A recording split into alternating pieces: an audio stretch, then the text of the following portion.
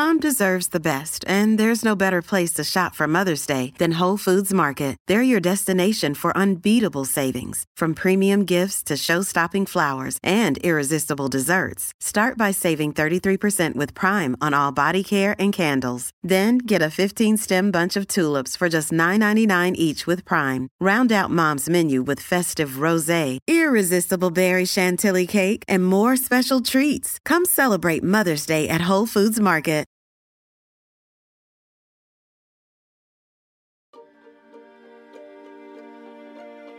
Welcome to More Than a Muse podcast, a podcast all about women and the arts, hosted by Stani and Sadie. Join us as we explore what it's like being a female artist, examine modern-day problems, and educate ourselves and you on important and forgotten female artists of the past. Hello, everyone. This is More Than a Muse podcast, and my name is Sadie. And I'm Stani. Welcome back for another week. It's exciting because this week is Women's History Month, so I feel like we're more relevant than ever.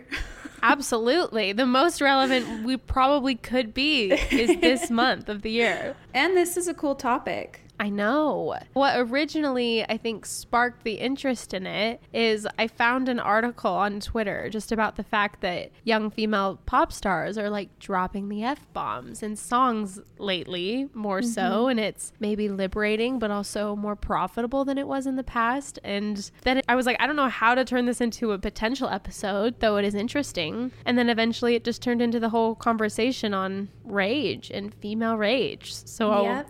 I am excited. I know, it's really cool. It's a lot more nuanced than I thought it would be. There's also a lot more to it. Like, people have done tons of studies on this whole thing. We've talked about it before, like in our Sour episode, which the article mentions, you know, the article about female pop stars dropping the F-bomb, because Olivia Rodrigo did that in her very first debut single. And so we kind of talked about, not necessarily with the song Driver's License, but just that Olivia Rodrigo gets angry, and maybe that's why we like her so much. And so, yeah, now we get to talk a little bit more about that concept. Well, first off, I ended up buying a book because of this you did? podcast episode. Yes. And it's so good. I okay, literally then I'm did not want to put it down. Be purchasing it as well. Yeah. Oh my gosh. It was amazing. It's called Rage Becomes Her by Soraya Kamali. And all I had time for was the introduction and like half of the first chapter. So I didn't have a ton of time to read a lot of it, but it's so good. Oh, I'm so excited then. Yeah. And it goes into a lot of like, obviously her personal experience with like feminine rage, and then also just a lot of like scientific studies. Ooh. And so to start out, I wanted to talk about one of them. In 1976, one of the earliest attempts to understand how parental biases influence behavior, some research masked babies' gender and then asked adults to describe what they saw when they were observing them. And this is crazy. So they have no idea what the gender of the baby is. Obviously, babies, you can't really tell what gender they are. They all kind of look the same. Babies look, yeah. And adults saw different emotional states depending on whether they thought the baby was a boy or a girl. Oh. So if they thought that it was a boy and he was being fussy, they would describe him as irritable or angry, whereas a fussy girl was more likely to be described as fearful or sad. Interesting. So it goes clear back to like infancy. We just have like this predisposed notion to assume that women are never angry. And then they also did it with art later on with some adults. So they had, and this was in 1986, so they had adults study different drawings, and then depending on whether or not they thought the artist was a boy or a girl, they would describe the images as angrier, more violent, or hostile. Which reminded me of like our book episode we just did with like Women Can't Paint, and how men are, their art is so often described as like angry. Yeah. Whereas women's is more likely to be seen as sad. Yes. There was a certain article, or what was it? I think that was the podcast episode, wasn't it? Yes.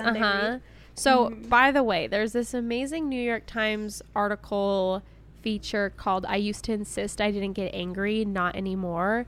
And there is a New York Times podcast episode where they read that article.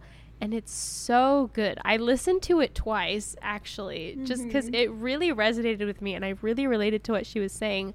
But she talks about the fact that, yeah, she used to say like, oh, I don't get angry, I just get sad. And that's something that I used to totally see myself say about myself, is that like, oh, I just don't really feel angry, I don't get angry, which like that's literally not possible. Like you're as a human being, you will experience anger whether you're willing to admit it or not. And I think just this difference between like the angry woman or the sad woman, and how so often it's almost like we want to be the sad woman, not the angry woman. It's very, very interesting. And it's crazy that like in even these studies there was like this like example of it. I know, it's so nuts. So then there was another quote from a book called We Should All Be Feminists that said, we spend too much time teaching girls to worry about what boys think of them, but the reverse is not the case. We don't teach boys to care about being likable. We spend too much time telling girls that they cannot be angry or aggressive or tough, which is bad enough.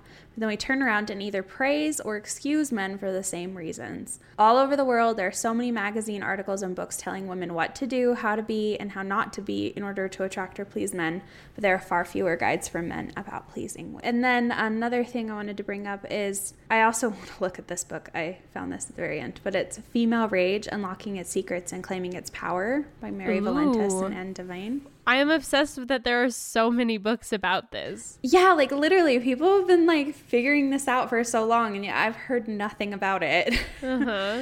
But they wrote this book, and then in it they said, when we asked women what female rage looks like to them, it was always Medusa, the snaky-haired monster of myth, who came to mind. In one interview after another, we were told that Medusa is the most horrific woman in the world, although none of the women we interviewed could remember the details of the myth.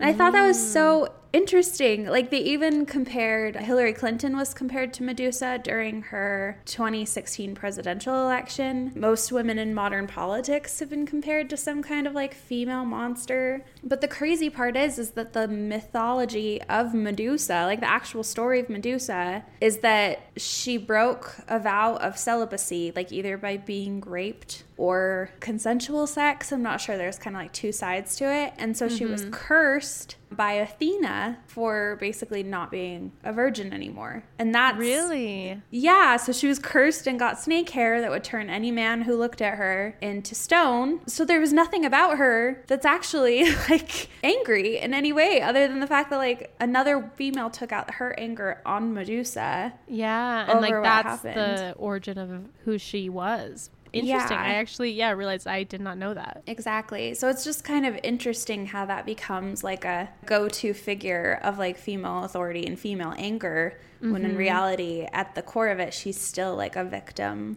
of and other also people's... too, it's like that the fact that like when a woman shows anger or anything like that, or some forcefulness, that she's like automatically tied to Medusa, you know, like an evil, horrible Greek mythology like creature. It's just insane. It's so strange that tends to be the automatic reaction. And then this is just some more quotes from the book that I thought were really cool. So women are talked about their emotions earlier on in life and more frequently throughout their life. Like from a very young age, you'll talk to women about sadness and envy and fear, anxiety, but they never talk to them about anger. Yeah.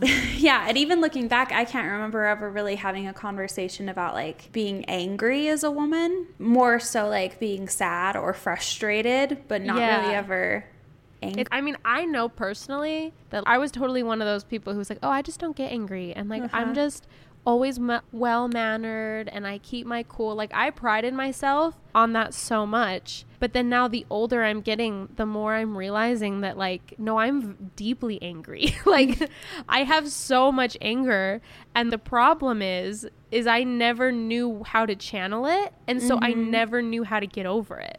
Yeah. And now I've just been like sitting in this anger.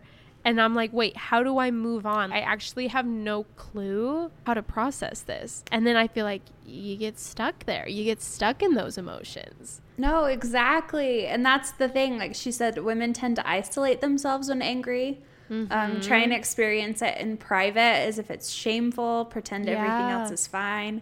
She's told a story about coming home one day and her mom was out on the balcony tossing like their fine china off of the balcony like frisbees, like breaking every single plate.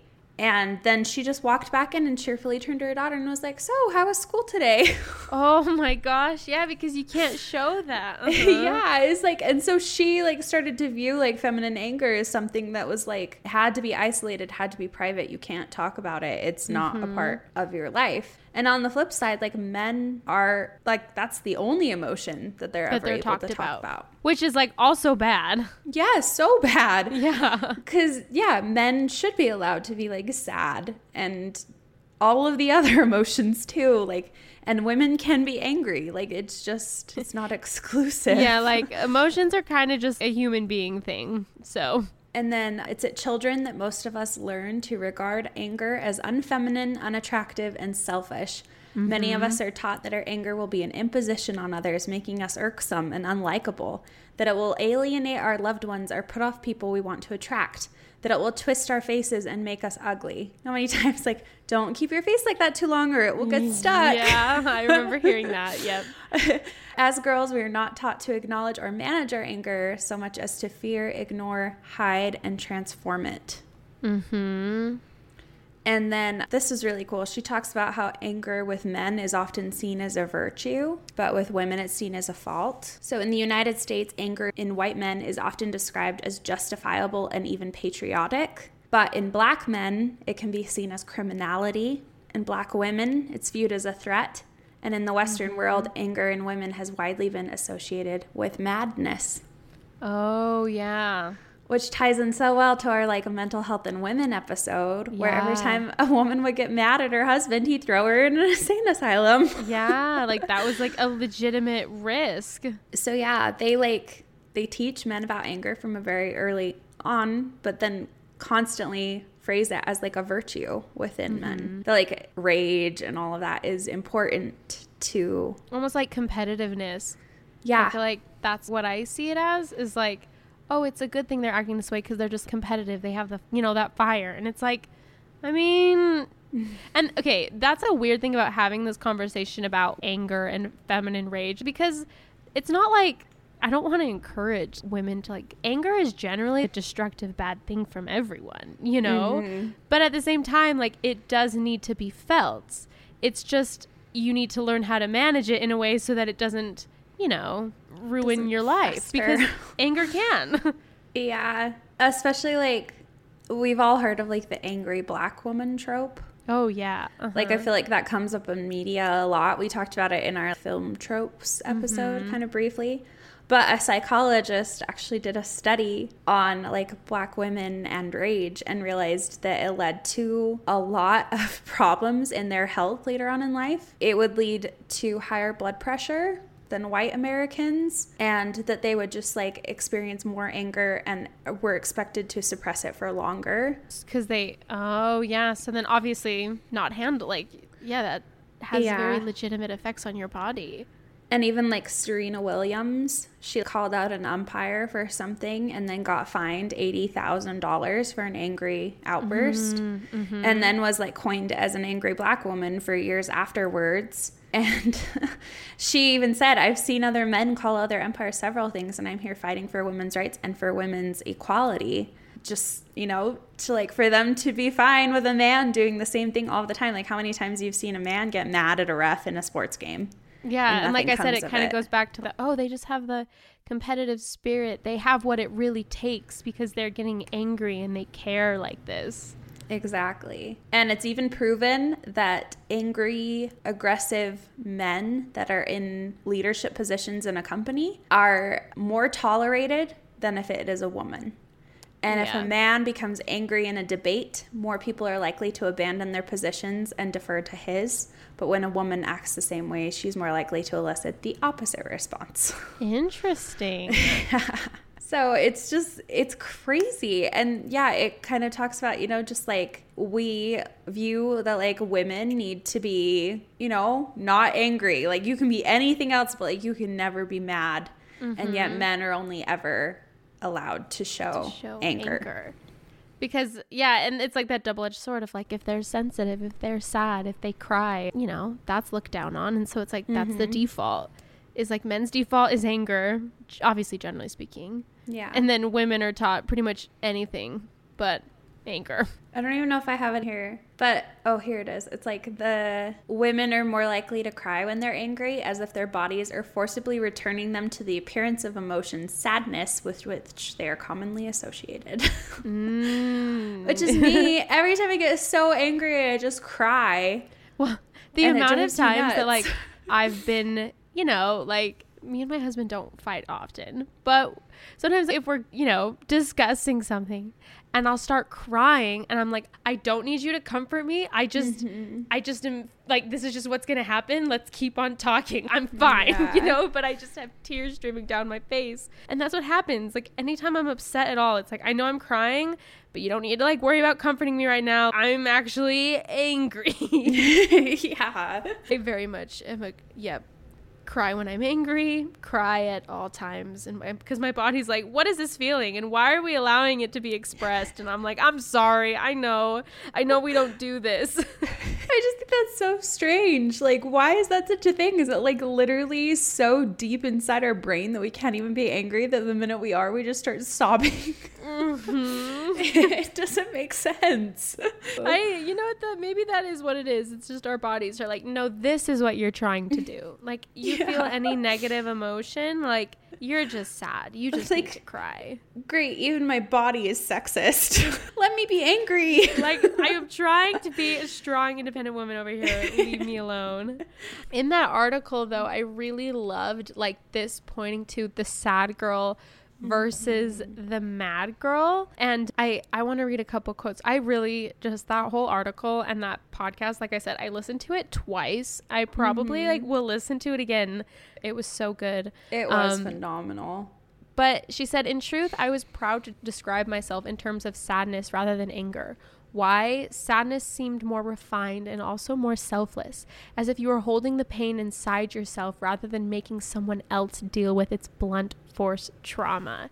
And I love that too, because I feel like the amount of times that someone has like done something wrong to me and is like has hurt me to the point that I had every right to be angry. And I would be like, no, I'm not mad at you. I'm just really sad. Like the amount of times I said that when it's like, no, I was angry. But the truth is it was always motivated by like, oh no, but if I get angry at them, I'm going to make them feel bad. And I don't want to make them feel bad. When it's like, no, they did something bad to me. I get to be angry at them and they get to face the consequences of hurting me when they're supposed to be a loved one. Agreed. Like even going through a divorce, I feel like I didn't allow myself to be angry until it would no longer affect him anymore. Well, I remember, I mean, we can cut this out if you want me to, but like, I remember even the first time you told me about it, you were just like, I'm not mad at him. And I was like, you're not. But you're right. Like, I totally relate to that of like, you get to be angry when it doesn't affect the person anymore. Or maybe it's that we just have so much we could potentially be angry about that like it could explode and you don't want it to. Because like maybe anger is messy. Feeling so many emotions at once that it wasn't until later that everything else had kind of sorted itself out, that you're not allowed to actually feel the anger in yourself. Yeah, exactly. Yeah, I just feel like too often as women, we just treat it as something that's not going to happen. Like we won't allow ourselves to be angry until it gets to the boiling point where like you literally can't keep it in anymore. Exactly. And it's like, it's not fair. Better to forgive and forget and be nice and like... I feel like it's not sometimes you've got to feel it first. And like sometimes it's just not okay and you just don't have to forgive someone. I mean, yeah, now this is going to turn into like a personal pep talk here. It's fine. But I really just relate to this topic just because I feel like for the first, I mean, I'm still dealing with it now, but like definitely like the first probably like 20 something years of my life. I mean, granted, I'm 24, but just to show you how recently I feel like I've just started to deal with this. I prided myself in never being angry, and I prided myself in just being like a nice go with the flow. Nothing really affects me. But like I said earlier, I've come to find out how much everything has deeply affected me and how much I've actually just pushed every negative emotion just away in a corner. And then when they all come back, I'm like, oh, oh, like I've just not dealt with anything. Like if you don't deal with the anger, it's just going to move to the side. It's not going to disappear. And that, my friends, is what I have been learning about. Well, no, and I think that's the thing with like the sad versus the mad girl is that because sadness is such like an acceptable emotion, like I think you even have a quote here. It's like angry woman makes people uneasy, but the sad woman is more palatable. Summons sympathy. Like she looks beautiful in her suffering, elegant. Yeah. Angry women are messy, more likely to cause collateral damage. And so I think like we're able to deal with our sadness, and I think women are able to get through sadness quicker because we've learned over and over again, this is what you do when you're sad. This is how you figure it out. Like we're so used to feeling sad that you learn how to get over it quicker. But if you're never taught how to deal with anger, and it's seen as so destructive, so unfeminine, ugly, like you're forcing yourself not to feel it. It gets to the point where like you literally don't know what to do with this emotion, but it's in every single part of your body. Yeah. I love this next part of the quote where it says, it's as if the prospect of a woman's anger harming other people threatens to rob her of the social capital she has gained by being wronged.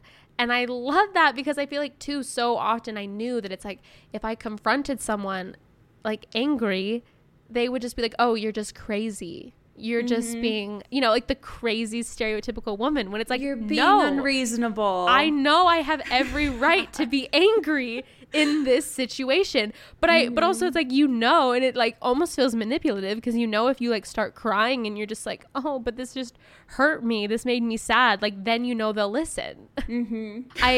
This I thought was interesting. So in like the light of the Me Too movement, the article brought up a moment when Uma Thurman, there was a video clip that went viral that like during the initial swell of sexual harassment accusations, and the clip doesn't show her getting angry. It shows her refusing to get angry, and she's commending the Hollywood women who have spoken out about their experiences, but then she said that she was waiting to feel less angry before she spoke herself. And the article says it was curious that Thurman's public declarations were lauded as a triumphant version of female angry because the clip offered precisely the version of female angry that we've long been socialized to produce and accept. And I thought that was interesting. And like, this goes back to what I said earlier of like, I obviously don't want to like condone anger because it can be messy in ways that like aren't always great, like from men and from women, you know? But I thought it was interesting that people were so like, wow, she's waiting to feel less angry so that she can have a more refined response, when it's like, no, if she's been sexually harassed, she has the right to be as angry as she needs to. And it's interesting how it's like, we as women know, I think we have to like play the field, and I don't know. I don't want to talk about it too much, but like I, in a smaller way, kind of relate to this. Let's just say that I wrote a song and I wrote a lyric that said, now I'm the one to blame for your twisted reputation. And sure enough, because I released that song, I got a couple passive aggressive like comments about, why did you say that? And it's like, why did you do it? Like, why did you make me write this song? Like, sorry that I'm still mad about it. Anyways, it's fine. I'm not bitter at all, obviously. No, but I get it. Like, it's almost as if like there can be no fault on them for the action. The fault has to be on you for talking about that. For the response. Yeah. And that's not fair. Also, like, I'm literally doing it as anonymously as possibly could be, and years later. So I'm like, no one knows. I mean, some people know, but like, that's not my fault. It's fine. Yeah. I'm fine. But I related to this story in this way. We're going to take a quick break just to spotlight one of our new favorite women artists. So I found this girl on TikTok. Her name is Danny Taylor. Her handle on TikTok and Instagram is Danny Taylor Music. DANI. She lives in Nashville, and she's actually a country artist. And I found her because her song is going viral right now on TikTok. She calls it the J name curse. I love that. Yeah. So she wrote a song about how you can't trust a guy whose name starts with J. But then she says, like, there's 3 men that I will trust who start with J. And it's Jim, like Jim Beam, Jack, like the alcohol, like the whiskey. Yes. And Jose, which is Jose Corrales, like the other alcohol. Oh, I love that. Yeah, it's really catchy, super funny. I think it's coming out pretty soon. And I love that on her TikTok, she calls herself the country Shakira. So I could totally see that. I was like wondering if it was going to be like the one J name I love is Jesus. And so I like that it was alcohol. Nope, it's because I was like, alcohol. Country music, they talk about Jesus. And full disclosure, did I understand it the first time I heard it? No, because I don't drink. So I was like, I wonder why she's fine with guys named Jim, Jack, and Jose. Like, but all the other ones are bad. And then I was like, I guess, like, maybe she just had good experiences with them. But then she, like, showed a visual depiction. She was like, here's a visual depiction of my song because people don't get it. And, like, literally held up the alcohol for each one. So and you're like, it was really funny. Thank you. Yeah. I was like, oh, okay, I get it. I love that. Love supporting musicians on TikTok, obviously. Yeah. Okay, well, for my artist spotlight, I think I've spotlighted them before, and it's Inspired to Write, and it's Amy McNee. But I wanted to specifically talk about their podcast, which is unpublished.podcast. It is hosted by her, and I actually think it's her husband. Yep, I just stalked his Instagram, and he says, "This is my wife." So yes, they're very cute together. But I've been looking for new podcasts lately as I work from home alone, and I need people talking to me to feel sane. And so I've been listening to a lot of podcasts lately, and I really love their podcast. If you're familiar with her page at all, it's a space for all those who create, and she shares a lot of quotes. Like, for example, on one of her posts, like the quote is, "It is okay to keep creating and sharing your art during times of global unrest," or even like just like the concept of like, just post it. Don't worry about money. Don't worry about embarrassing yourself. The world needs your art, so share it, which is like obviously a message I support. And so basically their podcast, like I said, just the Unpublished podcast, and they talk about just navigating your creative journey. And it was really good. I've been listening to and like catching up with their old episodes. And like, I also know that they have courses available and almost like a paid for podcast that you can like pay for a portion of it. And I like literally was thinking about purchasing it. It's like $20 and you get access to special certain podcast episodes. And like, it was so good that I was like, I think I might want to purchase that. So if that doesn't like, tell you to go check out their free one, I don't know what will, because I literally was like, I would like to pay $20 to get more of this. So it's a good episode. Check it out. Again, it's just the Unpublished podcast. All right, now back to the show. Yeah, it even reminds me in the book Rage Becomes Her, she was talking about her daughter in preschool and how every day she would build like a tower out of blocks. And then this little boy, the same little boy, every single day would come over and knock down her blocks. And she said that she regretted it as a mother because instead of like talking to her daughter about like, okay, how does this make you feel? She started teaching her daughter on ways to deal with this in like a good civilized way. Like, okay, well maybe move to a different part of the room, or ask him nicely not to, gently body block him from knocking down your blocks. And every time she talked to the parents of the little boy about it, they would just say, oh, but it's too much of a temptation for him. He can't help himself. Boys will be boys. And like, yeah, it's just blocks, but at the same time, like, you're teaching both of them from a very early age.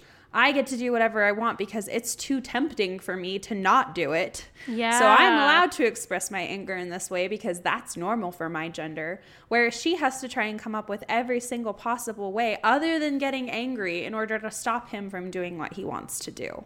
And it's just like completely invalidating both of their emotions, because instead of helping him recognize why he's doing that and solve it so that he doesn't anymore, or like allowing her to feel the way that she needs to feel, like, it was just invalidating to both of them. So she said at the end she feels like she failed both of them in that moment because the boy didn't learn anything and the girl technically learned too much. Like how to handle someone else's emotions.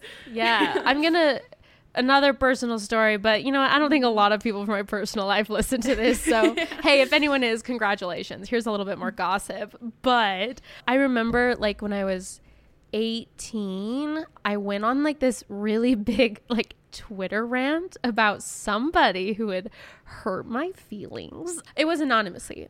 And here's the thing. Is it mature to like unleash on someone on social media and like subtweet them?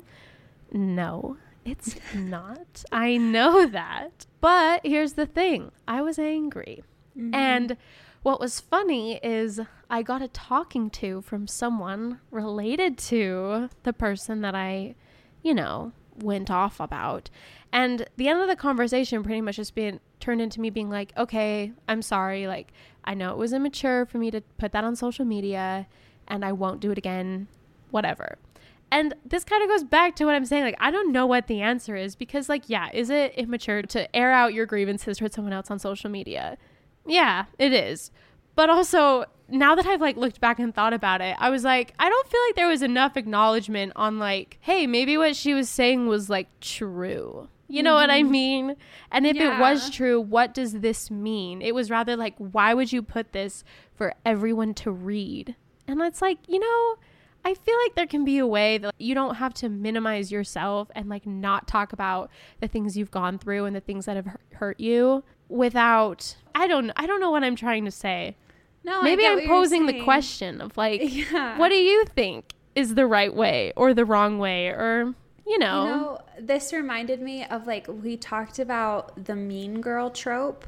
Yeah. And how a lot of the times, like, people have looked back on it and realized that the mean girl is literally just, like, suppressed rage within a woman. And how, because women are never given an outlet, like, especially teenage girls, like, men have sports, like, go express your rage, like, knock people to the ground, you know, like, get it all out of you. Whereas women are never given that. A lot of the times that's why they become mean girls. Like they gossip, you know, like they throw insults behind people's backs. If you look at Regina George, the only reason she's able to get over anything is she ends up joining like the lacrosse team or something. And then she has like a way to express herself and like let out that anger. Rage, yeah. Yeah, and I think that that's why like Twitter rants and stuff like that happen. Like I definitely was guilty of it many times. I still tend to sometimes. Just it's so easy. Yeah, and you've got to have an outlet. Like you have to get it out of you somehow because it's poisonous. You can't just let it fester inside of you. And if you don't have any other outlet as a woman, like I don't have China to go throw off the balcony like a frisbee. So what am I gonna do? Like I'm gonna go tweet about it. Yeah. Well, and I also think too, there's like also this weird balance of like not talking about the things that hurt you, because the truth is like if someone hurt you and if you're gonna talk about your life, or like in my case like create art about your life, like I'm gonna talk about the ways that that person hurt me. And I think, like, when is that right? When is it wrong? When is it taking it too far? I don't know. But at the same time, I think that I get to be angry about it. And I think I get to talk about it. Agreed. It's your experience. Deal with it however you need to. That's what I think, too. And I love that you brought up the difference between the original All Too Well versus the 10-minute version. I've mentioned this. I think I could write a whole thesis, and I think I will. Yeah, maybe you should. I think I could do it. But I think the difference between the 10-minute All Too Well versus the original is that the 10-minute version is the angry girl and the original one is the sad girl. And I think that, and by the way, it's Taylor Swift's All Too Well. In case we have any non-Swifties. If you've been under a rock for the past If this is the first episode you've listened to of ours, we are really big Taylor Swift fans. Yes. But when All Too Well, the 10-minute version came out, then came back all the criticism that Taylor Swift generally gets of like, it's been this many years, it's time to move on, this is embarrassing, you know? And I think though, like what the 10-minute version does is it has the more mature version of yourself looking back at a situation and realizing how messed up it was. Oh, yeah. Know?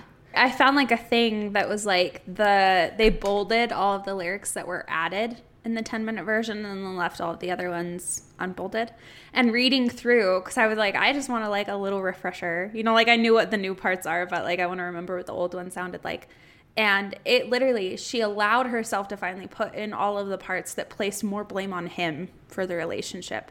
Before that, it was like... It was just a sad relationship that she'll always remember, and it's over, and he just didn't want her, and she's really sad about it. Mm-hmm. Like, I think even in the Be There in 5, she did like a breakdown, podcast Be There in 5. Yeah. Love that episode. Yes. She did a breakdown on the 10-minute version of All Too Well, and she even talked about that like in the original, it's like kind of a romanticized version of a broken relationship where it's like, oh, it wasn't really bad or good, it just kind of fell apart and I'm sad about it. Yeah. Whereas in the 10-minute version, it was literally like, this was ridiculously toxic. Yeah. And I'm so heartbroken because I was so taken advantage of. And I think that like at the time, she probably wrote those lyrics in the anger, but then was like, oh, I can't say that. I can't say that. But then now, like I said, like as time moves on, I think you're able to look back at yourself and one, have compassion for a younger version of yourself and realize the situations that you were in and then be like, oh, like that was just not right. And it's the angry woman who comes out and says, no, how dare you? Like, how dare you treat me this way? And there's also like this weird anger towards yourself of like allowing that to happen, which like obviously isn't correct, but no. I think like even within my own relationship, I remember at the end of it being like, oh, I could never hate him, you know? Like, oh, I could never, like, I loved him too much to ever hate him. And then you think of like the Selena Gomez song where it's like, I needed to hate you to love me. Like I needed to love like me. I love that song. Yeah, like I've gotta figure, like there's some point where you just have to like, you've gotta recognize you get to everything. dislike people. Yeah, and that I relate to that too, because I feel like there was a part of me that was like, no, I'll always love the people and they'll always have a place in my heart and they'll always this, and it's like, no. Like they screwed me over and made me feel worthless. I don't have to love them. Like, I don't have to have love in my heart. I get to just say, no, I don't like you. And you are mean to me. It's messed up that we expect women to kind of have this ridiculous, all-encompassing love for people who are so toxic. Like, I feel like that leads to a lot of people staying in horrible relationships a lot longer than they should, where it's like, well, you're the all-suffering patient woman, like put up with it, you know? Like, yeah, absolutely. And that's like, not you're okay. not allowed to be angry. Like, yeah, like 100% you should be angry. Like, they, in one of the studies that they did, they actually realized that men and women's anger feel exactly the same to both of them. Yeah. There is nothing that is like special about women's anger versus men's anger, other than the fact that as a society, we don't allow us to express it or feel it the same way. Nope. But it's like, it's completely human. Like everyone is feeling anger the exact same way that you are. We just aren't taught to deal with it the same way. Yeah.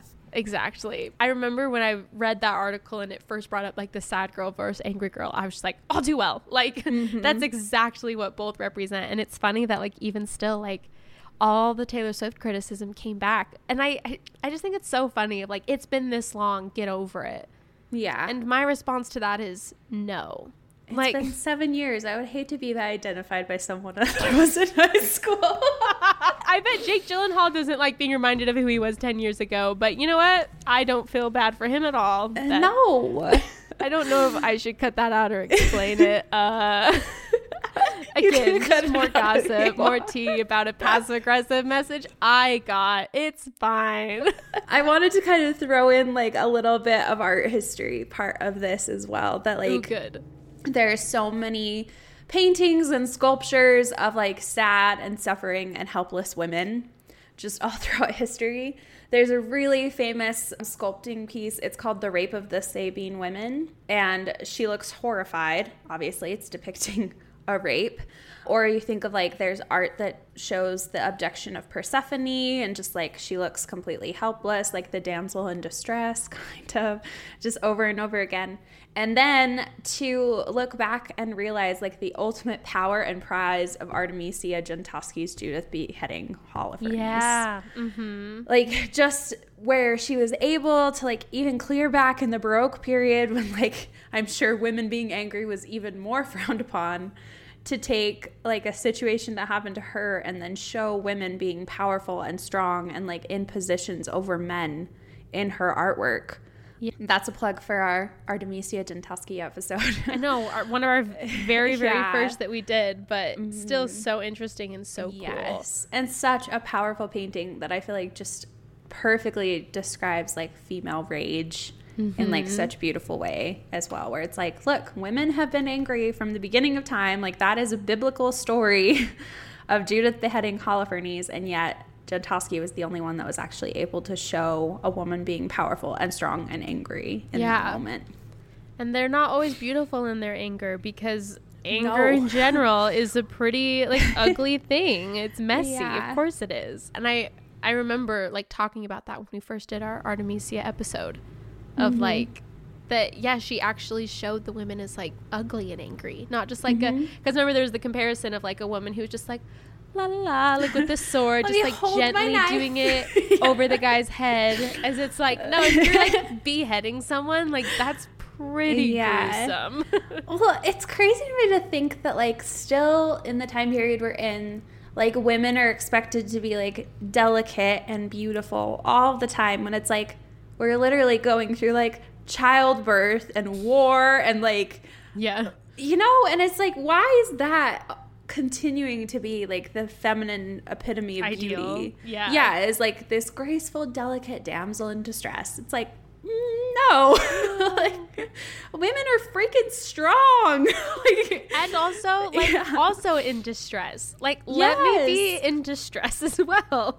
And anyways, I love this quote. It's from Meg in Hercules. I've always loved it when she goes, "I'm a damsel, I'm in distress, I can handle it." Oh yeah. Like, classic. Where it's just like, yeah, I'm distressed, but I've got it, we're good. Like Oswell, like, don't worry. This kind of, I'll transition to the original article I found about female pop stars dropping their F-bombs. And the article was about that new song ABCDEFU. Which is so great. I know. I mean, I feel like it's definitely gotten overplayed. Maybe people are sick of it, but like, I think it's clever. So it is very clever. It's very good. And of course, Olivia Rodrigo's Driver's License and like her debut single had it. Good for You. Yes. And Billie Eilish's Happier Than Ever. Oh, that is such a perfect example of rage. I love that song so much. Especially that even within that song, there's kind of the sad girl and the angry girl, where it has that transition. It leads up to that angry girl. The article also brought up the All Too Well, which now drops the F-bomb, which, you know, F the patriarchy. Good for Taylor. Relatable. Which, of course, like, curse words and pop music aren't necessarily anything new, but I think that seeing that young female artist who speech has historically been far more tightly policed than that of their, like, male counterparts. This is a quote from Gail, who's the singer of ABCDEFU. She said, "I knew that ABC had the possibility of offending people. I didn't think it was offensive, but I know that a teenage girl being very comfortable in her emotions and in her anger and not being apologetic about it, that can be jarring for some people."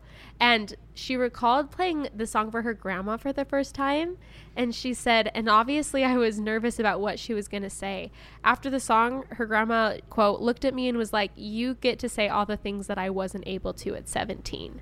And that kind of put it into perspective, which goes back to, like, it's not like this is a new thing that, like, now girls are angry and saying the F word. It's like, no, now maybe girls are starting to feel a little bit more comfortable saying it and expressing that than they would have before. But it's not like these are new emotions that have never been felt before.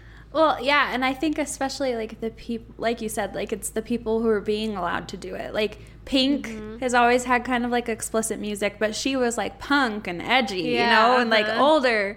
And then you think of Taylor Swift, who were, like, before, when, if you wanted to get popular, you had to be able to be played on radio and TV. I mean, we didn't hear Taylor Swift swear until her late 20s, and it was, like, jarring to hear it for the first time. And it's like, how is this so jarring? Like, obviously, she probably isn't completely clean, beautiful language in her everyday life. It's like the good girl effect. Like, to be on radio and TV, you had to be good. You had to be, like, the perfect Disney Channel worthy star. And then how it mentions that like by Spotify and streaming services, it's allowing people to be a little bit more open in what they're saying, not rely on like that radio censorship as much. I also like this quote about it that, so Cara DioGuardi is like a big time songwriter, and I think she was like pretty, like she played a big role in Gayle getting discovered. She said in ABCDFU, she's singing from the point of view of a very reasonable person who tried to give her boyfriend the benefit of the doubt and take the high road, and he was not doing the same by her. And in that moment, she's like, you don't get to do that to me. F you. I'm like, yeah. And then she says, I mean, how else would you put it? If I could have used the word back when I was writing, I totally would have. And something that the article brings up is that like in the wake of the streaming movement, like with Spotify and Apple Music, like it almost allows artists to, I don't know, reclaim their agency in what they want to say, because like you said, like you couldn't really put that on the radio before, and like that makes sense. Like no one wants to, obviously if you're a mom driving your kids around, like you don't want to have your children listening to the F word, and like you do have to have environments where it is clean. Of course, like I'm not like saying it's bad if someone wants to listen to a clean version of a song. No. I mean, we literally have a clean podcast. Yeah, like we make the effort to not swear on our podcast so that for the same reason. Yeah, so that you can listen to it wherever and whenever you want to. But at the same time, I thought it was just like interesting that like streaming is providing that way that you can have it. And so when people get that choice, it's like, cool, then the artist gets to put it however they want. And I thought that was interesting. No, I agree. It definitely allows them to have more of a voice. Yeah. Which obviously we're all for. I mean, you know. To end, there's just like a few things I wanted to bring up at the very end from that same podcast episode that we've been talking about. She talked about how she intuitively embraced and supported other women's anger, but struggled to claim her own. And I think that can be like a very common thing for everybody. Yeah. Some of this had to do with the ways that I'd been lucky. I'd experienced all kinds of gendered aggression, but nothing equivalent to the horror stories so many other women had lived through. But it also had nothing to do with an abiding aversion to anger that still festered like a rot inside me. And what I had always understood as self-awareness, I don't get angry, I get sad. I came to see my own complicity as the same logic that has trained women to bury their anger or perform its absence. And I loved that, because I think it's very easy, especially with so much injustice being called out in the world with like the Me Too movement and everything else, to be like, I'm too privileged to be angry. I can't be angry because nothing that bad has happened to me. Yeah, or like I don't have to get as angry as these other women do. They actually have something to be angry about.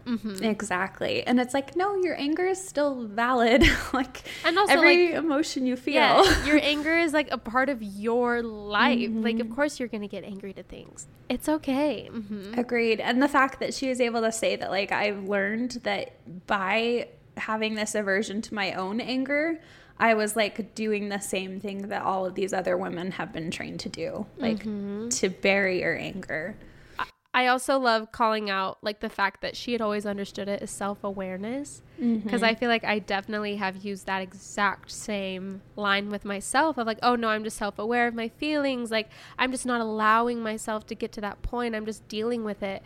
But you know, like I said earlier, it's not like I was actually dealing with it. I was just pushing it aside because I was in such strong denial of the way I was actually feeling. I agree. And then I love this quote by Maya Angelou. She says, "You should be angry. You must not be bitter. Bitterness is like cancer. It eats upon the host. It doesn't do anything to the object of its displeasure. So use that anger. You write it, you paint it, you dance it, you march it, you vote it. You do everything about it. You talk it. Never stop talking it." I love they never stop talking it, because I also feel like sometimes it's like, oh, I'm only allowed to feel anger for a very, very short amount of time. And then I don't have the right to be angry anymore. And, you know, like I said, there's obviously ways to handle anger. And so it's not consuming your life. And so you're able to function in society and, you know, have relationships with people. But at the same time, it's like, no, if you've been wronged and you're mad about it, like you don't have to only grant that a small window of anger. You get to be as angry about it as, I don't know. maybe like a licensed therapist would disagree with what I'm saying here, but I know, possibly, but I also think it's important to realize that like emotions from experiences kind of come and go in waves. Yeah. That's something that I've been dealing with, where it's like you'll feel sad for a while and then that goes away and then you get angry and then you're fine and then you feel sad again. And then you get angry. And then... Yeah. And I think that that's a very normal part of human experience. Absolutely. And if everyone was just more open about their emotions, like men included, like I think as a general public, we could all just be better at like recognizing how we're feeling and like then talking maybe like as a public we could figure out better ways to deal with all of this. Well, I also think too of like all the moments in relationships where I was angry, but then I bit my tongue because I didn't want to be angry, or I didn't want to be angry at that person, or I thought that, you know, it wouldn't go well. And then now, like, how many things are left unsaid? Like, exactly. And even the people that it's not like with my husband, where it's like, you know, I'm like, oh, I should have told him because now I feel angry at him. Like sometimes even now, like people who've done me wrong, I'm like, I didn't even tell them how angry they made me. And it's like, I kind of regret it, you know? So I don't want to advocate for it. So speak rudely and horribly and act on your impulses and be angry. Like there's a balance, but like if you're just letting things go unsaid and like sweeping things under the rug and like you're just disservicing yourself, and then you're just not sticking up for yourself. Like you get to speak even if you're angry. Like in the end of my relationship, I like shielded him so much from my anger and even my sadness. And it's like, why was I placating myself for someone who didn't care anymore?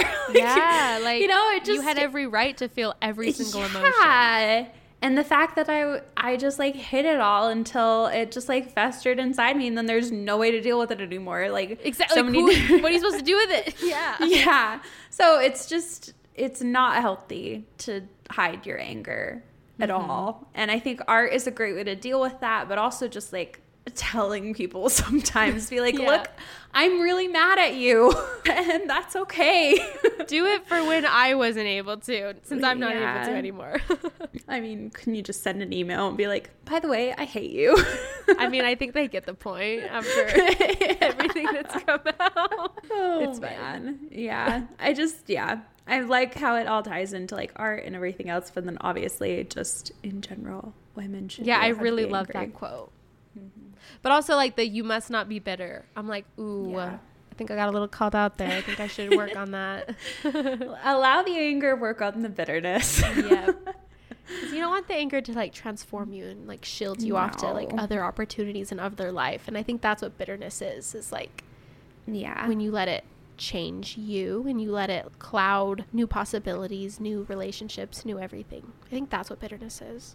I agree. Anyways, I think like, so this is a bit more different than other episodes, a little bit more. Is this like a educational like podcast, or is this like event session? Maybe both. It's all right. Are we a lifestyle podcast? Or for this episode, I'll take it. Yeah, kind of. Anyway, thanks for being here, everybody. I hope that if you're angry, I hope you feel justified in your anger, and I hope you deal with that in a healthy way. Yes, and our DMs are always open. If you want to rant about anything, like, that's fine. That's a healthy way to channel your anger and allow yourself to still feel it. And if you're enjoying this episode in particular, then leave us a rating and a review. Tell your friends about it. We love having as many people here as we can. So. Yes, we do. And we'll be back next week with a new woman artist in celebration of Women's History Month. Woohoo! It's a good month to be angry. Yeah, it is. Absolutely. Goodbye.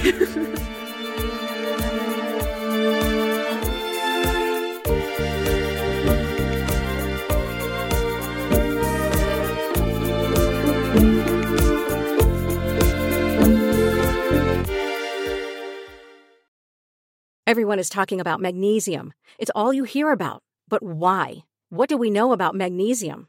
Well, magnesium is the #1 mineral that 75% of Americans are deficient in. If you are a woman over 35, magnesium will help you rediscover balance, energy, and vitality. Magnesium supports more than 300 enzymatic reactions in your body, including those involved in hormonal balance. From functional medicine doctors to mental well-being and female hormone experts, we all know that magnesium is the one mineral to improve all aspects of well-being and health. But which one? Magnesium Breakthrough from Bioptimizers, the trusted choice recommended by leading experts with 7 best-absorbed forms of magnesium to ensure your body receives the support it needs for overall well-being. Go to bioptimizers.com/balance today and use code BALANCE10 for 10% off. Support your journey to wellness at bioptimizers.com/balance. Magnesium Breakthrough from Bioptimizers, your foundation to optimal health and vitality. Hello, it is Ryan, and we could all use an extra bright spot in our day, couldn't we? Just to make up for things like sitting in traffic, doing the dishes, counting your steps, you know, all the mundane stuff. That is why I'm such a big fan of Chumba Casino. Chumba Casino has all your favorite social casino-style games that you can play for free anytime, anywhere with daily bonuses. That should brighten your day a little. Actually, a lot. So sign up now at ChumbaCasino.com. That's ChumbaCasino.com. No purchase necessary. VGW Group. Void where prohibited by law. See terms and conditions. 18+.